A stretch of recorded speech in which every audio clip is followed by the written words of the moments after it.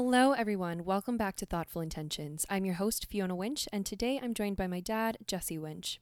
We are doing part 2 of the episode, The Original Inspiration. So basically, the first ever episode that I recorded for Thoughtful Intentions podcast was an interview with my dad and named The Original Inspiration because that's exactly what he is. So if you haven't listened to that episode yet, I would encourage you to do that now.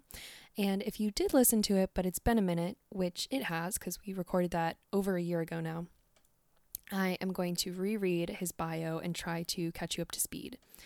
Okay. Jesse Winch was born and raised in the Bronx of Irish immigrant parents. He is the former Cahirlock of the O'Neill Malcolm branch of CCE.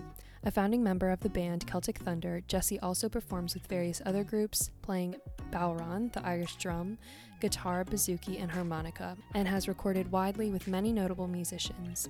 In May of 2012, Jesse was inducted into the CCE Irish Music Hall of Fame. So that's a little bit about his later adult life. In the first episode, we cover more early adulthood, aka going to college and then going into the Peace Corps in Niger for 2 years after college, and then coming back to the States and going to grad school at Howard for African Studies, and then a little bit of music talk. So I think that's all you need to know. And this is just a little bit more of his story. So enjoy. Hi, Dad. Hi, Fiona. How are you? Good to see you. I'm good. Welcome back. So you're the first returning guest, and I'm really excited to be visiting part 2 of your adulthood. In our first interview, the first episode ever, we talked a little bit about your undergraduate experience at Iona, your time in the Peace Corps in Niger, and your graduate studies at Howard. And I know there's a lot of ground to cover, and while I tried to go through it chronologically, I know there's a few other things that were happening during your young adulthood that really shaped the person you are today. And as my listeners know, I'm very keen on learning about an untraditional path, and you have been my primary source of inspiration. So with that, there's 2 topics that I want to cover today. Your pacifism and your music. How's that sound? Sounds good. Yep. Okay, so in our first interview, you mentioned that you first got word.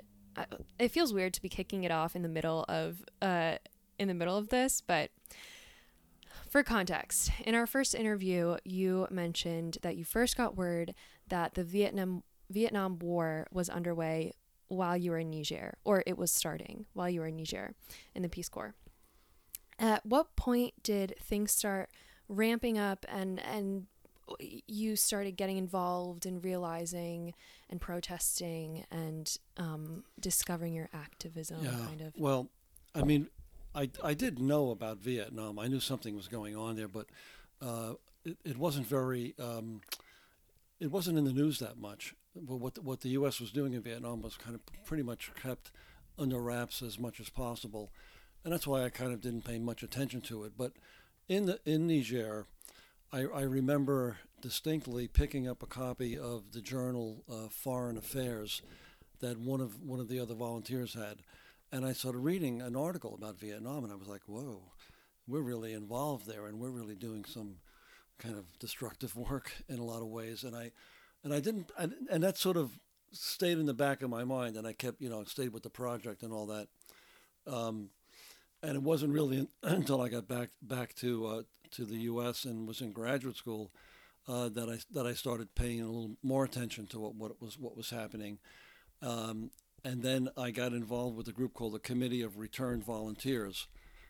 Yes, I did want to ask about that too. Just the counterculture movement and what point you started kind of hitting the ground with that. It's kind of started there, really.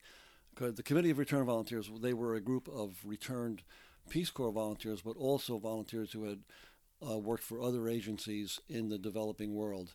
And there was one called the Venture Ramos Brigade that worked in Cuba and helped with the sugar harvest.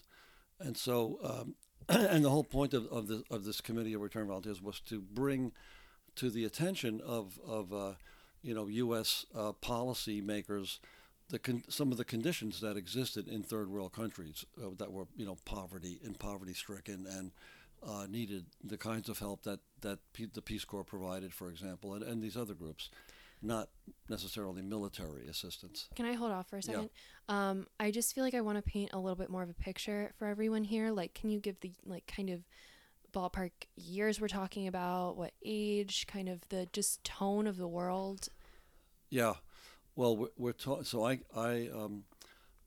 started grad school in 1966 when I got out of the Peace Corps. I went right to grad school, and I spent 3 years at Howard. So Right, it was which is what we talked about in our first. 1969. I got my master's degree, and then that's kind of when and by that point I had decided to stay in Washington and settled and got married in '68. And so I was pretty much a DC person. And what was the tone of like the world around you?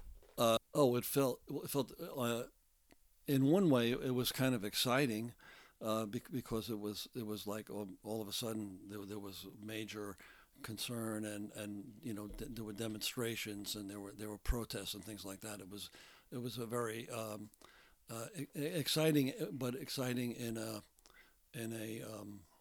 I can't think of the word.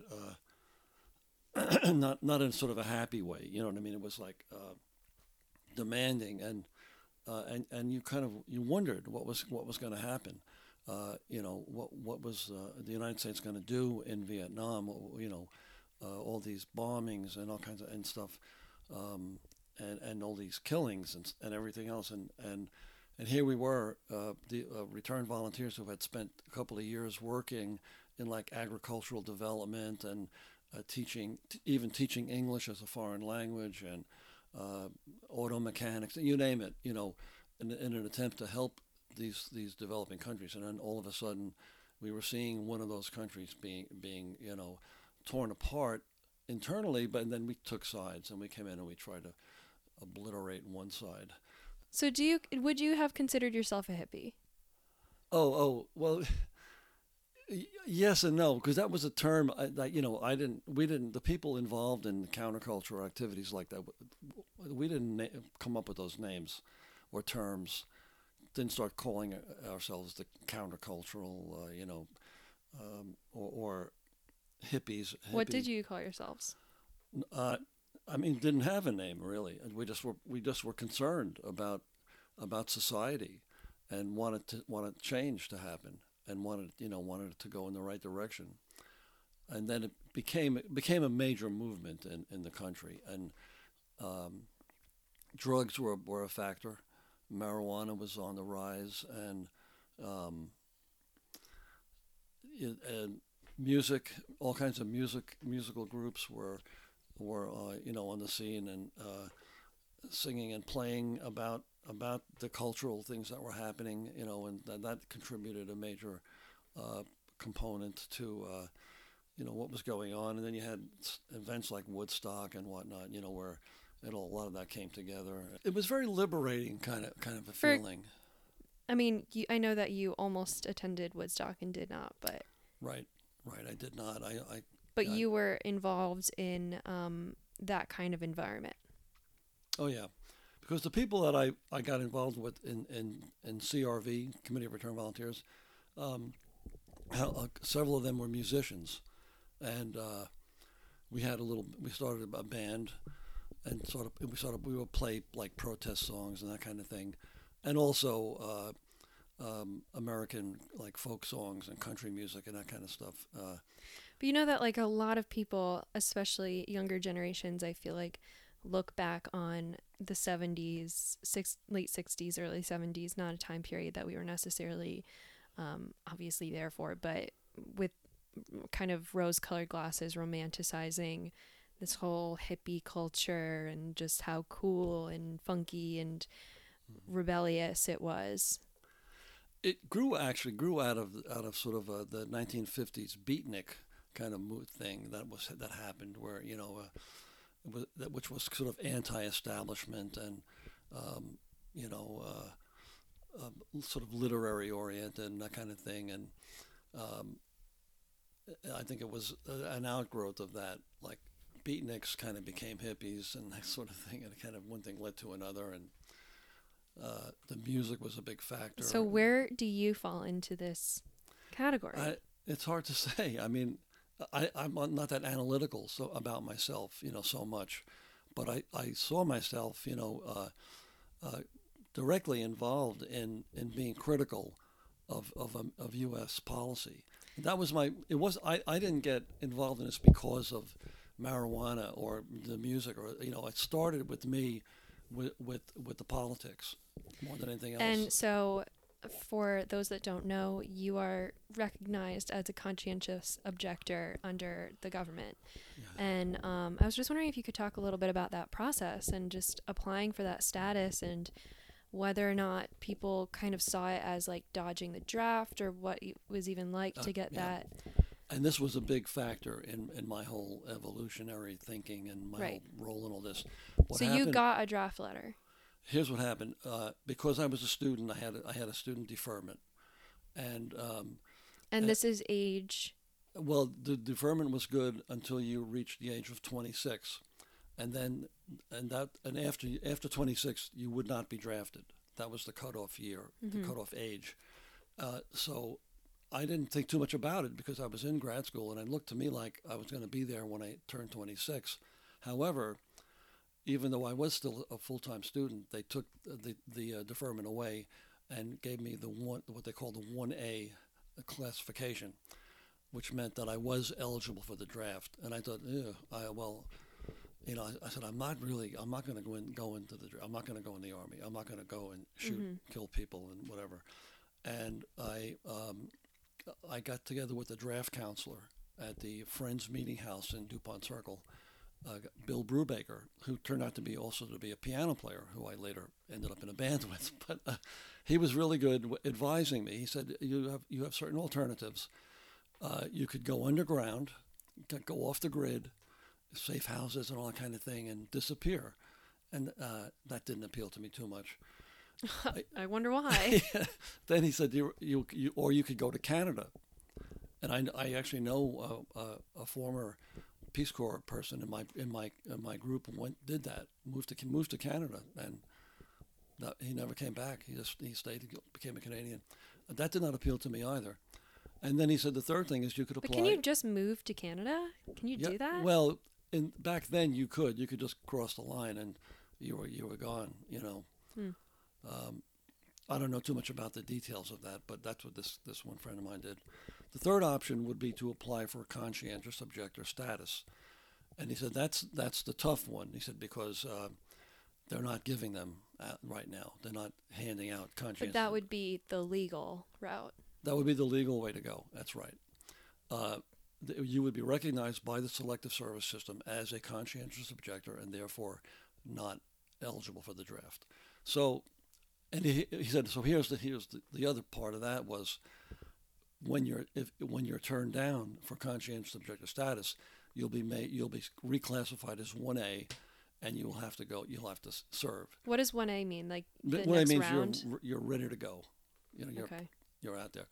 And what's the kind of turnaround for that? If someone calls on you, it's a matter it's of like weeks. next day. You take a physical, and then they tell you to report in a week to some camp somewhere. But he said you could if you're denied the conscientious objector status, you could still refuse induction, and if you refuse induction, that's a crime, and you could go to jail for it. And that's probably what would happen. He told me. So I decided that I was going to go that route, and I was going to apply for the CO, and if they turned me down, and I had a court hearing, and they said no, you have to serve, and I said no, I'm not going to serve. Then they said, well, then you have to go to jail. I would go to jail. I had decided that. What kind? Like how long is that? I don't remember. I'd have to. I didn't pay too much attention to it. It was more like the process, Was that because you felt so confident?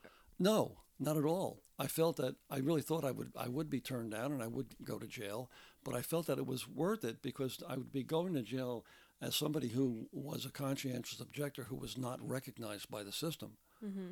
And to me, that was the morally Did you have correct friends path. that ended up in that situation? No, That's good. I did not. But here's what happened. Interestingly enough, first of all, I had to come up. I still have my application somewhere. I feel like I spoiled the punchline by saying what you are now. Well, let me explain what How it worked out. my argument, Right. what my position, because you had to have, like if you were raised a Quaker, they're pacifist, period. So you would not be drafted. Mm-hmm. Some Quakers go in. There's a subcategory where you would serve in the military, but as a like a medic or something, Sure. a non-combatant. I was not going to do that either. So. I based my application on my Catholic upbringing, and and I remembered from my Iona days, Dorothy Day, who was ran an organization called the Catholic Worker, and had like a soup kitchen and stuff in the Bowery in Manhattan, and was a very dedicated woman to peace and justice in the world, and based entirely on the teachings of Christ. And when you think about it, Jesus was the original pacifist, Mm-hmm. and it sort of resonated with me so much, so I made that definitely a part of my application. The other side of it was my father, who did not have much formal education, he was an immigrant as was my mother and so forth, but was a very smart guy, and he fully understood. He said don't go. He supported me. That was a big factor for me. So here's the thing. I had my hearing in the Bronx, and that was my counsel said, that's another thing against you. If you were in some remote area of the country, you might get away with it because there weren't too many people applying for that kind of thing. But the urban areas were where they were getting all their recruits at that time. So we went up to the hearing. You were allowed to bring a character witness.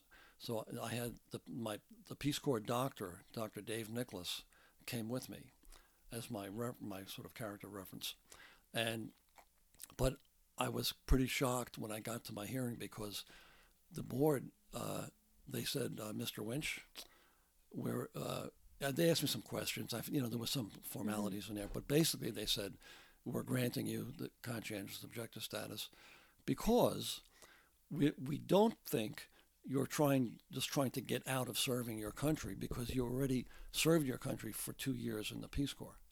Right. I had never even thought of that. You didn't? As a reason. I didn't think to say to them, I'm not trying to get out of serving my country because I did already do 2 years I gave 2 years of my life. The Peace Corps is a government agency of the United States. So but they recognized that, and I was like, yes. And so Dr. Nicholas and I went back to his apartment in Manhattan, and we had a few drinks, and we celebrated. So you were in D.C. at the time, but you had to go to New York for this purpose. Go to the Bronx, yeah. Because that's where your ID is from. That's where I was registered. Right. Okay. Do you want water? No, I'm good. Well, that's kind of crazy. So, how did you feel like your patriotism or I don't know, identity as an American, like how did you work that out when you were in the middle of protesting things? I feel like now there's kind of a tarnish on being super patriotic or I don't know how to explain this. Do you know what I'm saying? Yeah, I do. Well, that's the issue. Like even today, right-wing people, fly the American flag and think they own it, and they're totally wrong about that. Being a patriot and being a patriotic American is as much what I did as what anybody would have done, on the other side of the spectrum. So you didn't feel a kind of schism there at the time? No, in fact, that's why I didn't go to Canada or go underground. I wanted to do it the way, it was set up. I wanted to go through the channels that were established, for this whole thing. And that's a great point. Um, well, that's very interesting. Thank you for sharing. And and at this point, you like you said, you were married and starting a family soon after. Um, I am thinking primarily. I'm circling back momentarily to this kind of hippie thing because although I know that you don't necessarily, that was a later term and there was so much more underneath the surface to this. When I picture you at the time, I picture you with that long hair. I picture you holding Allie with that long hair, looking like Jesus. But I'm assuming that was just par for the course. Yeah, I like the idea of growing a beard and let my hair grow long. It was kind of it was sort of a Fun. liberating kind of thing, and it was fun. So, what kind of like parallels have you noticed, if any, in recent history to that time period? I know people draw parallels all the time, but I don't know if there's anything that's like stood out to you, where you're just like, oh my gosh, this feels like X, Y, Z. Like now compared to Yeah. back then. Well, what's interesting, in the last like year or two, um, all the protests about the racism in this country, and um, and what has come out is not a whole lot has changed since the 1960s. So we had the Civil Rights Act, and we had all the other kinds of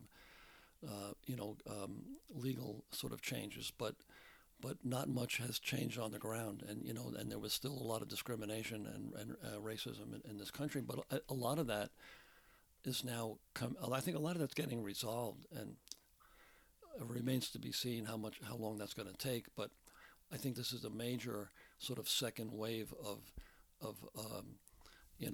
educating people about our past and about our history. It's an important thing to study to understand the present. You Mm-hmm. have to know what happened in the past, and this, so I definitely, it's not the same culturally, but some of the same issues are still with us, and that's kind of sad in a way. And even to relate that to like the Peace Corps and some of the work that we did, like in a country like Niger, it's still an impoverished country. It's still. Is that surprise? Like at the time, you're 20 something. Did you just think that everything would be kind of solved by now? Not necessarily. Like, does that surprise you at all that the how long it's taken for things to Well, in retrospect, I would have to change? say yes, but at the time, you sort of think, okay, well, this is what I'm doing. Some small part. I have some small part to play in this, in improving uh, conditions in this country. Or when I come out of college, I was 21. You think you have altruistic, feelings and things you want to. What can I do to make the world better, kind of thing. That was kind of in the back of my mind, and so the Peace Corps seemed like a great idea for that, and it was, and in some ways still is, because there are still some projects that are out there. Did the Committee of Returned Volunteers like did they get in trouble at all? I think about listening to those tapes. Oh yeah, we got we were definitely viewed as a radical group, and I'm sure uh there's an FBI file on me somewhere. you think so?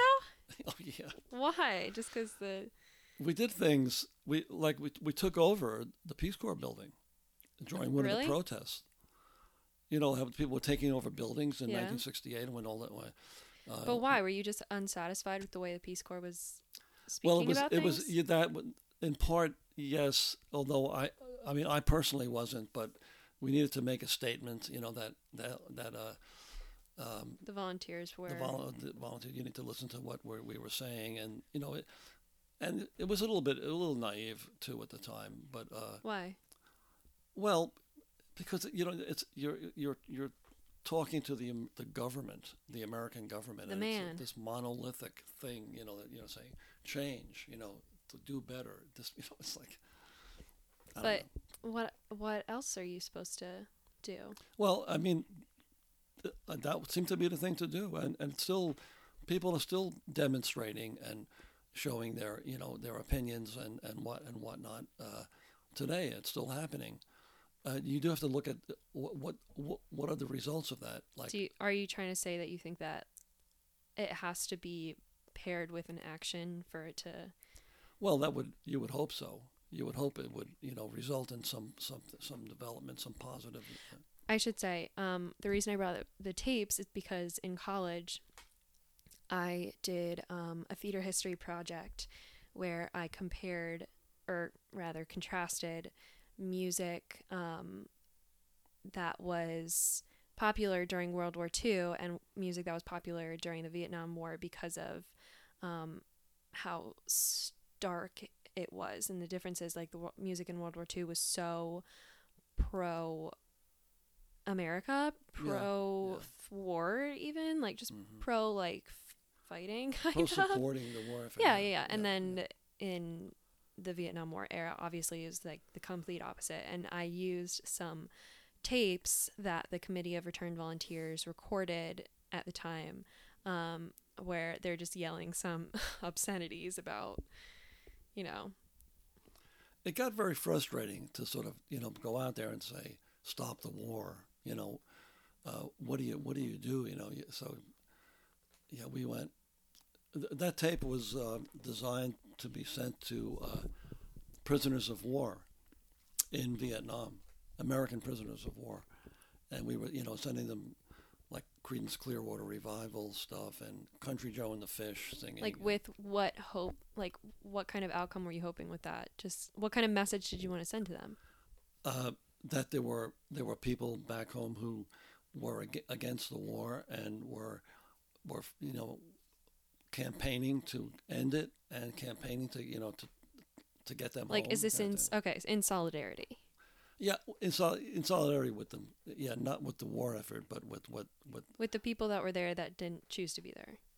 Yes, exactly. Okay. All right. Well, on that note, I kind of want to transition to music, but I want to ask you if there's anything else you wanted to say about your pacifism in that time and all that before we get into the music front. Oh, I don't know. Yeah. I don't know. You wrote notes. I didn't know what you wrote notes about. I wanted to make sure I know you've pretty much covered most of the stuff. Let's say. Okay, cool. So music. So I'm gonna just take a guess here. Around the same time, this is why it's hard to go chronological, because as we mentioned, a lot of this happened simultaneously, or at least like bled into one another. Around the same time, I think you were playing in your bluegrass band. Not bluegrass. Not why? Oh, it's old timey. Fast Flying Vestibules? It was well, we played music that predated bluegrass, but it was from the same source. It was Southern Mountain. Okay, music. So was Fast Flying Vestibules your first kind of official band? Outside of the Irish bands that I played with in New York before I left. Okay, yeah. So this was around the same time, right? Yeah. Early 70s. Old timey. What would you even constitute as old timey? Like, for those that don't know. Well, old timey. So, for example, when you think about bluegrass, you think of the 5-string banjo and playing that rapid fire kind of thing. Okay. But the same instrument, the 5-string banjo, which is what I played, you play a style called clawhammer or frailing, and it's an older style of playing the banjo, and it's more of a mountain style of playing, and they sometimes the music it's referred to as Southern Mountain music, or old timey, meaning it predated bluegrass. But some of the old timey players were the ones who developed that bluegrass style of playing around the 1940s or so, late 40s probably. Bill Monroe and his band, the Bluegrass Boys, started the whole thing. The player was Earl Scruggs, and he played that style. And the name of the band was the Bluegrass Boys, so they called that style bluegrass, and that's how it kind of took off. So we played an older style of country music, but it's where bluegrass came from.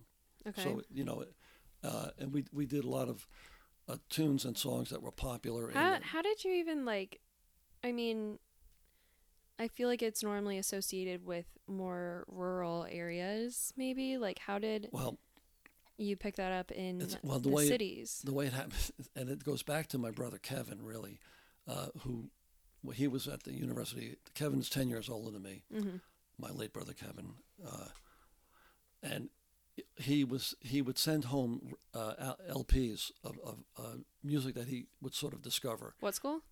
Pardon? What school is he at? The University of Wisconsin. Okay. Like he sent us home the first Clancy Brothers album, which came out in 1956 or 8, I can't remember, and that was a real eye opener. But he also sent home a Weavers album. And the Weavers were a group that featured Pete Seeger on the 5-string banjo, and I was used to hearing my dad's tenor banjo, and you know in an Irish music context. But I heard the Pete Seegers, I heard the 5-string banjo, and it sounded so nice. It sounded so sweet, you know, kind of. It's an open tuning kind of a banjo, so it has a nice sound to it. So I got into playing the 5-string. So until this point, you were primarily only a drummer, or you were playing other instruments too? I played. Yeah, I was a drummer. I started taking lessons when I was 10. I played out when I was 12 and that's when I got a set of drums. Before that, I was playing on a practice pad. And when I was around, I'd say 17, I started noodling around with the guitar. There was a guitar in the apartment that was left there by the boyfriend of one of my sisters, Pat, I think. So I just started playing around with it because I realized I could back up Irish songs with it, and tunes even, and then. But your drumming was not Irish at the time yet. Yeah, pretty much was only Irish. I thought you started out with rock, like more rock and roll. Well, no, I started out with backing up my dad and PJ Conway, his button accordion playing friend, for house parties and things like that. But on a drum set. On a drum set, yeah. Not the Bowron. No, the Bowron came later. The Bowron, nobody even heard of a Bowron at this point. And then when I was at Iona, I lived at home in the Bronx, and I used to play on weekends in all the dance halls in New York, all the Irish dance halls. Not all of them, but most of them. The Jager House, the Yorkville Casino, the Tuxedo Ballroom, and the New York City Center, with the Patty Noonan's band in the City Center. I was like a fill-in drummer for him. I joined the Musicians Union at Local 802, which you had to do if you wanted to play in even the most remote bars in New York, Irish bars. You had to be in the union. But that meant you got weird. Pardon? It's kind of weird. Well, did you have to pay union dues? Yeah, the dues were not that significant, and I got union. You could scale. Just sign up to be in the union. I can't remember if I had to pass a test of some sort, or okay. Or have somebody vouch for me or whatever. I don't think it wasn't too demanding. And I have the directory from 1967 of who was in the union. What was the purpose of that for the city? For the city? Like, why did they require that to play in any bars? It was a wage thing. So I always got union rates. I always got union wage. It was That's good. And if you were a band leader, you got double the rate. There was that kind of thing. So that included when you did the parade? The parade? No, the parade was different. The parade was a marching band kind of thing. Oh. You didn't have to be in the union to be in a marching band. Do you want to explain that?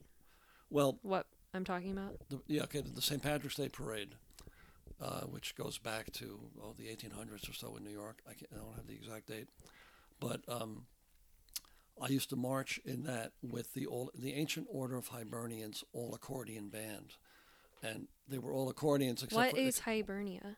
Well, of course, the Hibernia is the Latin name for Ireland. That was what the Romans called Ireland. The Hibernia it stands for winter camp. Okay, well, I'm taking us down a rabbit hole. Just talk about the parade. But the AOH, Ancient Order of Hibernians, was an organization that actually was formed in the late 1700s to protect Catholic churches from vandalism. And the Irish who immigrated here were Catholics, and they saw they needed to protect mainly the churches, and that was one of the reasons they formed. So they became an Irish kind of fraternal, We are so off course right now. Well, that's how they started, and they're still around. The AOH is still here, still with us, and so they were the sponsors of the St. Patrick's Day Parade. Yeah. That's another thing that they did. And so I marched in the parade with I was a drummer in the all accordion band. Okay, so they were all accordions except for the drum section. And then when I was in high school, I played in my high school band, Bishop Dubois. We were based in Manhattan. I also marched in the Bishop Dubois Drum and Bugle Corps. And did you have to do both I had to do both. Because the Hibernians had sort of the primary spots in the parade, so we always marched early. So how'd you pull that off?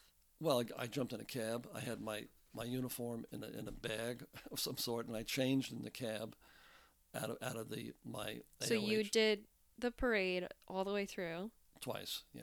And then you took a cab to the back. I jumped in a cab and went back to the starting point and did it again. That is I did that a couple of times. I mean, that was kind of fun actually. Okay, so just to fast forward, you have now explored a few different instruments, still primarily a drummer, but playing the banjo in old-timey band. What I know about FFV, Fast Flying Vestibules. Was there another significant one before Celtic Thunder came along? Well, no, except that there was another during the FFV days. I also did play in a rock and roll band, a couple of them actually. That's when I did my rock and roll kind of time. I feel like those are two very different aesthetics. Yeah, well, to me, as things kind of came along and happened, I just did them. Yeah, but I have a picture of you with the long hair in cut-off jean shorts and a cowboy hat. I can't picture you then also sitting down to play rock and roll drums. There's a picture in the hall of me doing that. Still in a cowboy hat, though. No, I had a headband on. Oh, right, the bandana. Sorry. But do you see? I feel like you have to have two different wardrobes for that almost. That was the FFE. I did play the drums in the FFE sometimes. But do you see it? Those feel like two very different people. No, not really. I mean, not different people, just different aesthetics. Yeah, I mean, so the more rock oriented bands that I played in were more like folk rock. You know what I mean? We did stuff by the band. We were Bob Dylan. We did those kinds of things. Van Morrison. I don't know. So it was still kind of folky. What was the name of that band? There were two. The first one was called Froggy Little. Why? Don't ask me. Okay. And then the second one was called Big Deal. Well, is there anyone I would know from either of them? Well, your uncle had a role in Big Deal. Okay. Your Uncle Terrence, my brother, and Joe Stork also did. He played the bass. So those two happened, and then at what point Celtic Thunder came along? Okay, so around 1977, a little before that, the Fast Flying Vestibule, we met up with Steve Hickman, who was a really good old-time fiddler, who happened to know a lot of Irish tunes as well. So we were like, oh, this is pretty cool, because we were playing Irish music in the Fast Flying Vestibule. Mm-hmm. Our tagline was old-time country music, Irish dance tunes, folk songs, and ballads. That was our little, kind of description, a little thumbnail description of what we did. So when we met Steve, I'm sure there was no one else doing the same things. No, there was not. Yeah, there were not. But Steve was. You didn't tour at all with them, right? I did what? With FFV, you didn't do any touring, right? Well, we went to the Fiddlers conventions in North Carolina several times to compete in the band competition. Sorry, I am asking too many specific questions. Yeah. I do want to know about how Celtic Thunder originated. So basically, the Steve Hickman connection was important, and we invited Steve to join us at Ireland's Four Provinces on Connecticut Avenue, which was an Irish bar that had booked the FFE to play, because the Irish crowd, they loved country music. It's still even popular in Ireland, and we mixed it up with the Irish music, so that was a good mix, a good fit for them. And we invited Steve and Linda, who they were recently married, to join us. But now Linda played the bass in Steve's old-timey band, but she also, of course, played the flute in the Irish connection. So that's how I met Linda. She came into the Four Provinces with Steve, and we played a few tunes together. So that was the first. And then a little bit later. And Linda, for context, is a good family friend who I've called Auntie Linda for that's right, years now. Linda Hickman. And there was another musician, Mark Quinn, played the button accordion, who was the first Irish musician I met when I came to D.C. in 1966. I actually sought out the Irish music, and I found Mark at Matt Cain's Bit O Ireland bar, and we kind of hung out, and I played some gigs with him now and again. But we played up in Baltimore, and his regular guitar player, Larry Mader, couldn't do the gig, so Mark asked me to fill in. I did with the guitar, but also with the Bowron, the Bowron story is another one. But by this time, I was playing it, and the owner of the bar loved it. He said, "Wow, that drum is crazy. It's really cool." And Mark had a gig there, and he couldn't. He said he had a conflict. He couldn't do it. So the bar owner said, "Can you play, this weekend, whatever it was?" And I said, "Yeah, I'll get back to you." And I called Terry and I said, "Let's form a band. I got a gig," kind of thing. Like the gig came first. Okay, I'm a little confused because I feel like you're referencing New York and the DC area, New York and the DC area. Were you just going back and forth a lot? No, Terry had moved down here. So you weren't going to New York much? Was it? It sounded like you were going up to New York a bunch.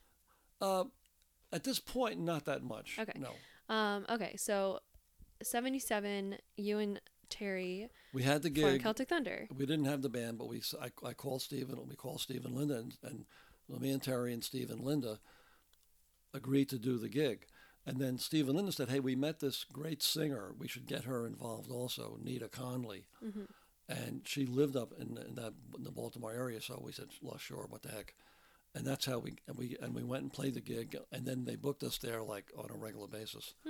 So at this point, you are married and you have Allie and Nancy, and you're working as a full-time musician. Yes. I'm just trying to think if I was really doing the music full time at that point. Yep.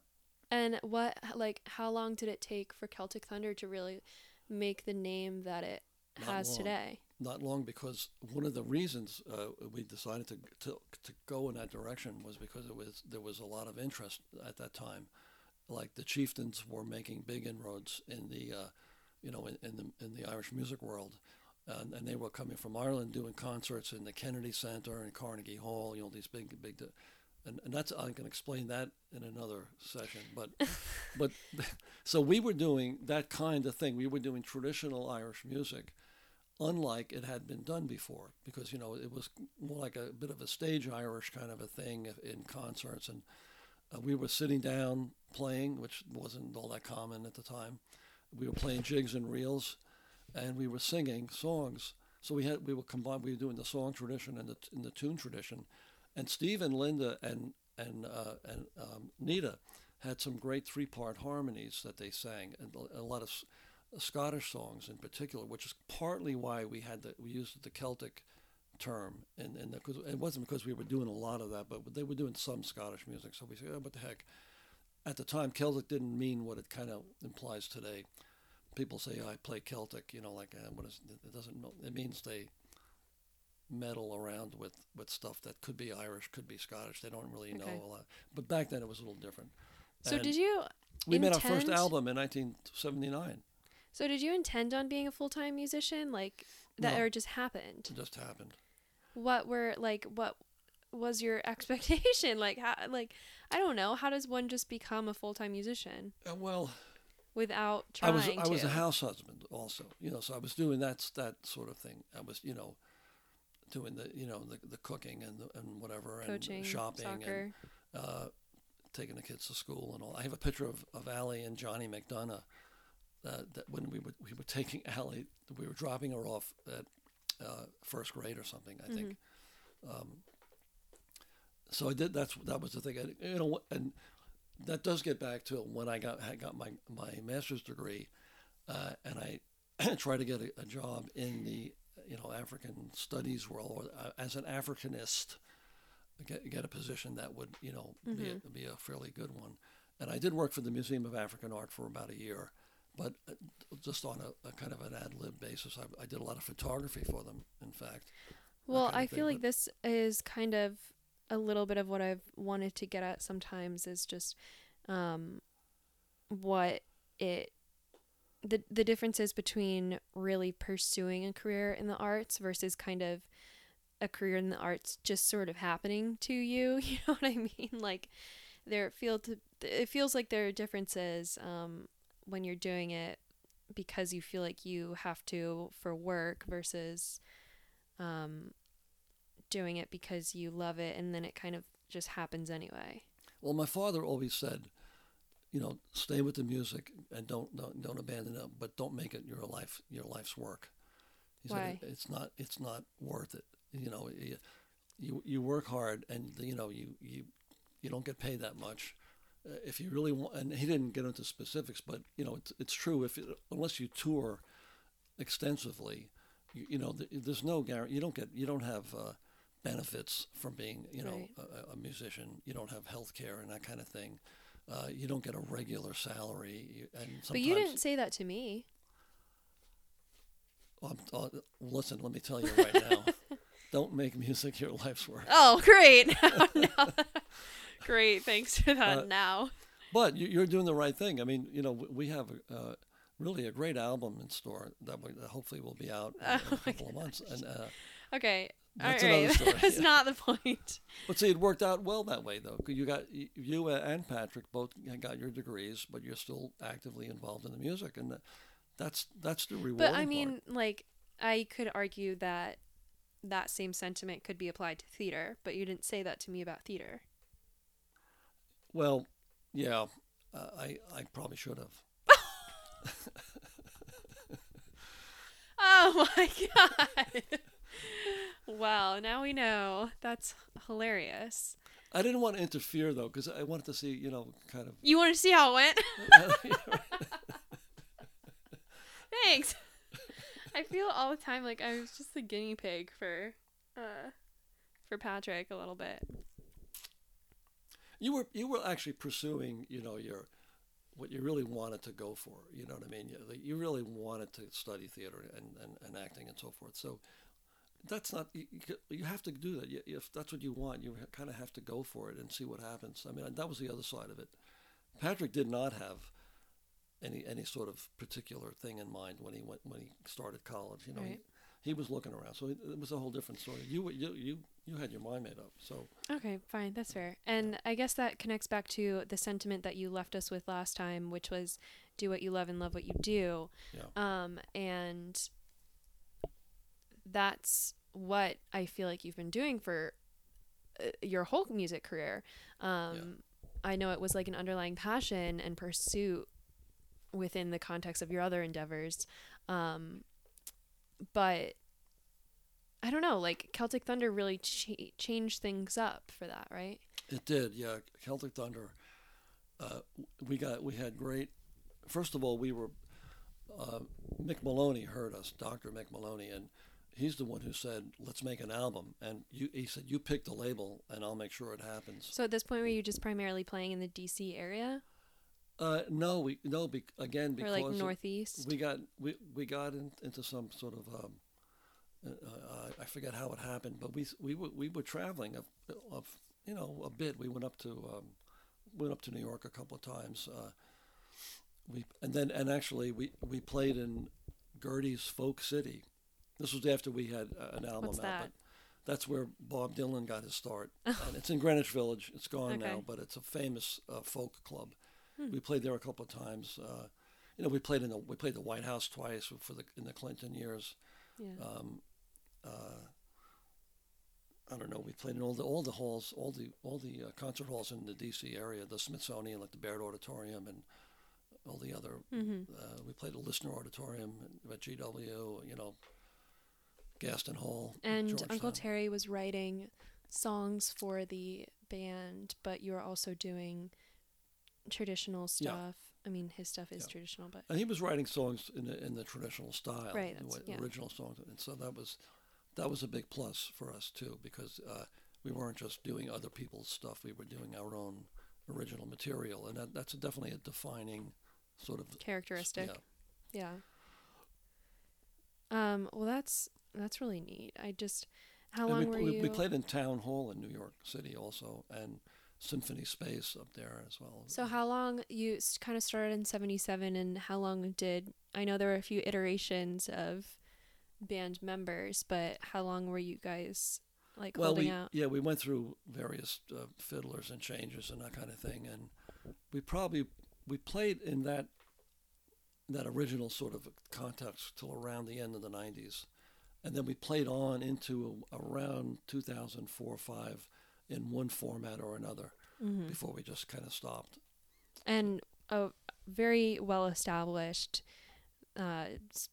very large following, I would argue, although it's, I'm on the inside of it, so that's how I feel about it, at least. We had one of our second album, The Light of Other Days, which had the song When New York Was Irish on it, was a big hit, and Green Linnet actually released it in Japan.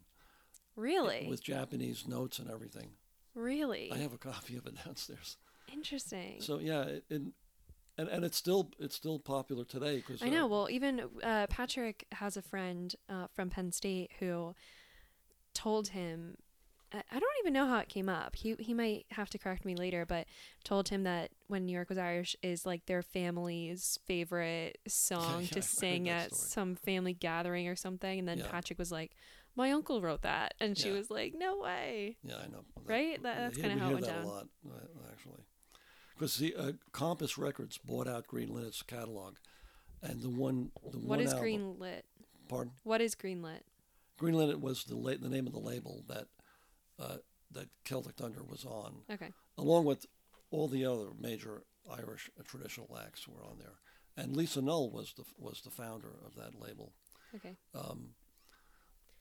So at some point, though, after you were finished, a boy band wanted to buy the name. Yes. Which is why if you Google Celtic Thunder now, well, here's the thing. Without getting specific. Well, they didn't want to buy it. They contacted us and they said, we realized that you have this name. We had it copyrighted. What do you call it? Patented? No. Intellectual property. We had it trademarked, but we let it go. We didn't renew it. And they knew that too. They researched it and they said, but our name was still out there and our stuff was still available. And they said, well, we know you have this name, but we want to use it also. Mm-hmm. So we want you to sign a coexistence agreement where we can both still we can still use our name. Thank you. But they're going to go ahead and use it also. And they were the producers who did the, I guess it's mostly a TV thing for PBS. The Celtic Woman was the show. They wanted to do a sequel, and I think they wanted to call it Celtic Man or something like that, but they couldn't get the rights to that. And then somebody said, "No, let's go with Celtic Thunder." And then they did their research. They found us, and they said, and they had a big law firm in New York, kind of running this, and they paid us something like $1,000. That seems a little skimpy. We were like, our hands were tied. We didn't have much choice, and we signed it. And now, what's really infuriating is if you go to their website, they have a bunch of CDs, right? Mm-hmm. But among them is The Light of Other Days by Celtic Thunder. So, and people who go there won't know the difference. They'll see them on PBS. What? It's on like Wikipedia or something that it says that? No, I don't think. What, no. On their personal website? Yeah, on their. Well, that seems like. Yeah, it seems unethical. Unethical. But also crosses some intellectual property laws. Well, they're not saying anything. They're not saying this is not us. This is that other group. And they're just putting it out there. And it's crazy. All right, if there's any lawyers listening that want to clarify some things, that would be great. Right, so if you do choose to Google Celtic Thunder, just also maybe type in Jesse or Terrence Winch. Yeah, or we try to call it the Celtic Thunder Band. Mm-hmm. Sometimes that distinguishes us from. And you're still on Spotify also under those titles, so people can listen. But I mean, it didn't obviously end for you and Celtic Thunder ended. No. I like things you've been playing music regularly in my whole life. And you were inducted into the Irish Music Hall of Fame, I think probably when I was like 12, right? 2012. No, I think when I was 12. Oh, when you were 12. I don't know. It doesn't matter. It was about nine years ago. Okay, well then I was not 12. And that was the for the Mid Atlantic region of Cultus Kiltari Erin, and that's basically the Dublin-based worldwide organization that's designed to promote and preserve traditional Irish music. So you're in the Irish Music Hall of Fame for the Bowron. Yes, the Bowron and the drumming. I still teach the Bowron. That's like, so the Bowron, for people that don't know, is this Irish drum that is played on the side. So it's like it sits on your leg. How do you explain it? It's a frame drum, so it's a round frame drum, and you set it on your thigh, and you play it with one hand, with a double-ended stick. Some players, called hand strikers, play with their hand, but it's a back and forth motion. And what distinguishes what makes the Bowron unique is the way you play it, because otherwise it's a drum similar to what Native Americans play. And there's an Egyptian drum called the tar. That's the same. It's just a frame drum. It's just a frame with a goatskin head stretched over it. That's basically what it is. Thank you. I know that you got introduced to it. Actually, I don't know if I know how you got introduced to it. That's an interesting story, actually. Oh boy, sure you go there. So I was at the Philadelphia Folk Festival, again around 1968, I think it was, and Irish Northern Aid was there. And Irish Northern Aid was a group that was based in the U.S., designed to help the struggle in Northern Ireland by raising money or whatever, mainly raising money. And they had a booth at the festival, and I was there. I was interested in folk music. That's why we went to the festival. But the Irish part was there was also a big draw for me. And anyway, I saw the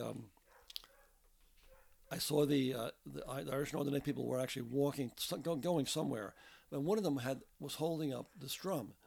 And I stopped and I said, "What?" I said, "What is that?" And he said, "This is the Bowron. This is Ireland's native drum." And I was like, "Hallelujah!" This was a real epiphany for me. I was like, "My drum has found me." The dog is barking. I know. I think someone might be here. Sorry. Anyway, I said to him, "How do you play it?" And he said, "I don't know," but he had it as a symbol. Okay. With Northern Aid, the Bowron. But the interesting thing about it is that person was Brian Heron, and Brian and I got to know him a lot better because we ended up playing for some benefits for Irish Northern Aid in Manhattan. But Brian was the grandson of James Connolly, the great Irish patriot who was executed by the British in 1916 for his role. Oh my gosh, this is definitely a rabbit hole. Well, it's a good one though. Okay. And he also went on to found the Irish Arts Center in New York. Okay. There's something I've been thinking about this whole time, and it's the relationship between Irish music in Ireland and Irish music in America, and in specifically the Northeast region. I feel like, just because I have been in both environments, that there's not really there's not like a ton of difference other than the yes and no. I say that with a grain of salt. Like, of course, in certain circumstances there is a ton. That's the source, that's where it's coming from, that's the motherland, so to speak. Yeah. But I feel like there are a ton of traditional Irish musicians in the Northeast region, especially ones that have just moved here from Ireland and just live here now and are playing here instead. But I don't know, do you ever feel like an imposter in a way? Oh, not at all, because you have the immigrant community, and then you have the first and second and more generation of people who are from Ireland. But one thing you did touch on, there is a sort of an Irish American culture. Mm-hmm. You know, there is that. That's something that's different from what's in Ireland, but there's a huge overlap, certainly with tunes and songs. There's a lot of flow back and forth, and the immigrant musicians who come here, they bring that with them when they play in all the Irish American kind of festivals and contexts and that kind of thing. But there is an Irish American sort of thing. What do you think and Celtic is Thunder was one of the biggest practitioners of that. right? What do you think is particularly special about the Irish music scene in DC? I mean, I know you've spent so much time not only playing in it but also photographing it, and Yeah, the DC people that wasn't come through. always a big Irish music place, but it became that in recent years. I think a lot of things helped that along. One of them was establishing a cultist branch here back in 1995. Bob Hickey was the guy who did that. And then there's a group called the Greater Washington Cayley Club that sponsors a lot of the dances and stuff, set dancing in particular. We had a chapter of the Conradh na Gaeilge, which is the Gaelic League for Irish language here. And then at Catholic University, there was an Irish Studies program, which kind of came and went a couple of different times. It no longer exists now, but you of course know Jennifer O'Riordan, who was the assistant director there. So, what would you consider to be then the other hubs for Irish music in the country? Oh well, like New York is definitely Right. a big one. Boston is another big one.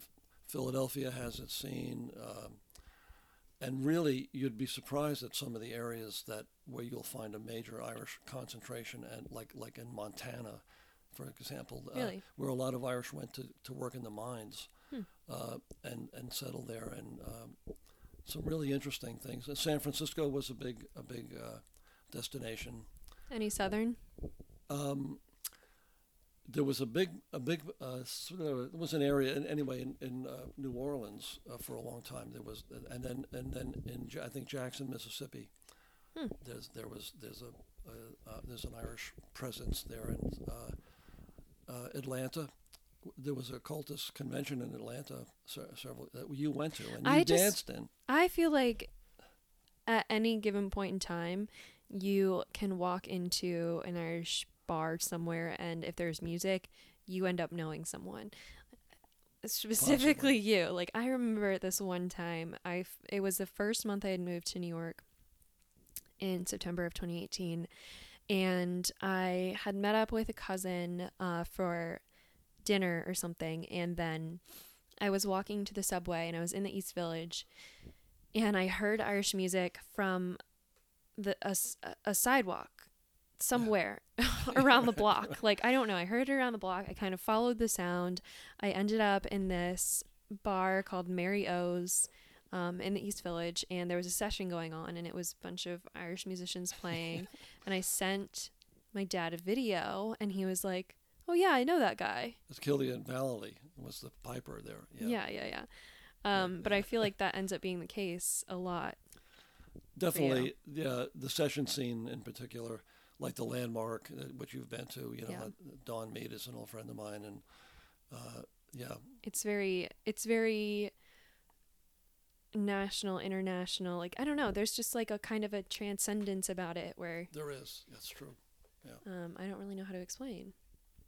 Yeah.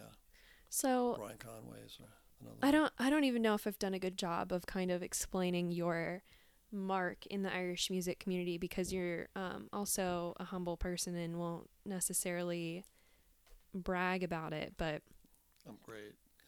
okay, yeah, like I feel like it's pretty significant. And before I let you go, I just kind of want to hear what your hope is for the future of Irish music, especially in the area. Actually, as I've said many times, the future is in good hands. When you come to the Irish Inn, for example, where I play on now it's most Tuesdays, and we're either outside or in Glen Echo. Yeah, you'll hear some of these kids who play. Kids, I mean, well, actually, they do range in age from, I don't know, some of the younger ones are like probably 11, 12 10, years old. yeah. But then you have, you have high school age kids, and college age kids playing phenomenal music. Andrew Caden, for example, he's a fiddler who won the All Ireland in the 15 to 18 year category. Can you explain what the All Ireland is? Yeah, but he won this when he was 15, so Right. he was competing with 18-year-olds. The All Ireland is an annual competition that takes place in Ireland, and it's open to anyone who has competed in and won first or second place in a regional competition. So originally it was around Ireland, but it expanded when Cultus Cultúr Éireann started to expand its branches and stuff. What's the musician's equivalent to a feis? Yeah, well, FLA. Would that be considered and the they regional mean, competition? Feis and FLA means, kind of means festival or A feis, festive a gathering. feis is a competition for Irish dancers. Yeah. Which I participated in frequently. Many years, yeah. For many years. So the FLA would be the regional competition that you would have to place in to go. The FLA would be a more distinctive kind of a competition. Right, because feis are pretty common. Yeah, but see, even at a feis you would have music competitions, but they weren't Cultus sponsored. Okay. Because Cultus sponsors the All Ireland competition, and it draws competitors. And then the All Ireland is obviously in Ireland. It's in Ireland, but you have competitors from all around Ireland, from England, Scotland, Do they Australia, the United States. Split you up by nationality, or it's just age group? Is it? Do they split you up by nationality, or is it all age group? Oh no, it's just by age and ability. For example, Josh Dukes, who's local here, is an African American who won the All Ireland on the guitar accompaniment category.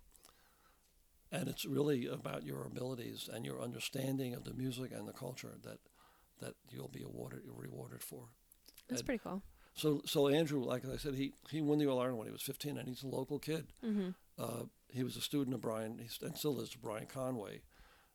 And Brian is definitely a resource person he's the one who trains these fiddlers to really be at their top best, and that's why a lot of these young kids, they're students of his. But there are others who have also done the same thing. Brendan Mulvihill, also, he was not in this area anymore, but he just recently moved back to Ireland. And of course, Mitch Fanning. Mitch Fanning gets a lot of them started, actually. Teaches them the basics, and then if he finds somebody who really wants to excel and do that, go that route, he refers them to Brian, pretty much. There's a lot of good teachers. So you have a lot of faith. I have a lot of faith because the teachers here are really good and very dedicated, and there's a lot of kids who are interested in that, and that relates to the social aspect of it all. I think that's really a big factor, and it really helps a lot with kids. If you didn't know anybody else who was doing it, you would feel kind of isolated, and That's how I felt with Irish dance. Yeah. You need a buddy, and I think to go along with it, and you can talk about what you're doing, and you can sort of compare notes and that kind of thing, and then go to these sessions and play with the old people, that kind of thing. Yeah, that's a big deal. Yeah, I mean it definitely is. There are massive age gaps between musicians, but you don't really notice or care or no. It does. It's very much like a passed down tradition anyway. That's right. That's the name of the game. Cool. Well, any closing remarks before I let you go? Do what you love and love what you do. I know I tried to kind of cover young adulthood, but obviously we went a bit further than that. But yeah, I just wanted to what's the term? Drive home the fact that you have had a relatively untraditional path, and that's for sure. It seems like you're pretty content with most of it. Yeah. At this point, especially in the music, which is kind of obviously my focus with a lot of people on this has been artists. Yeah. There have been a lot of artists, because that's primarily who I am surrounded by, is a lot of artists, and kind of just this faith in the art that you do, and that it will find its way or work itself out. Yeah. Find its people. I think that's true. Yeah. Cool. Well, thank you, Dad, for joining me today. Thank you for doing this. This has been Thoughtful Intentions. I'm your host, Fiona Winch, and I was joined by my dad, Jesse Winch.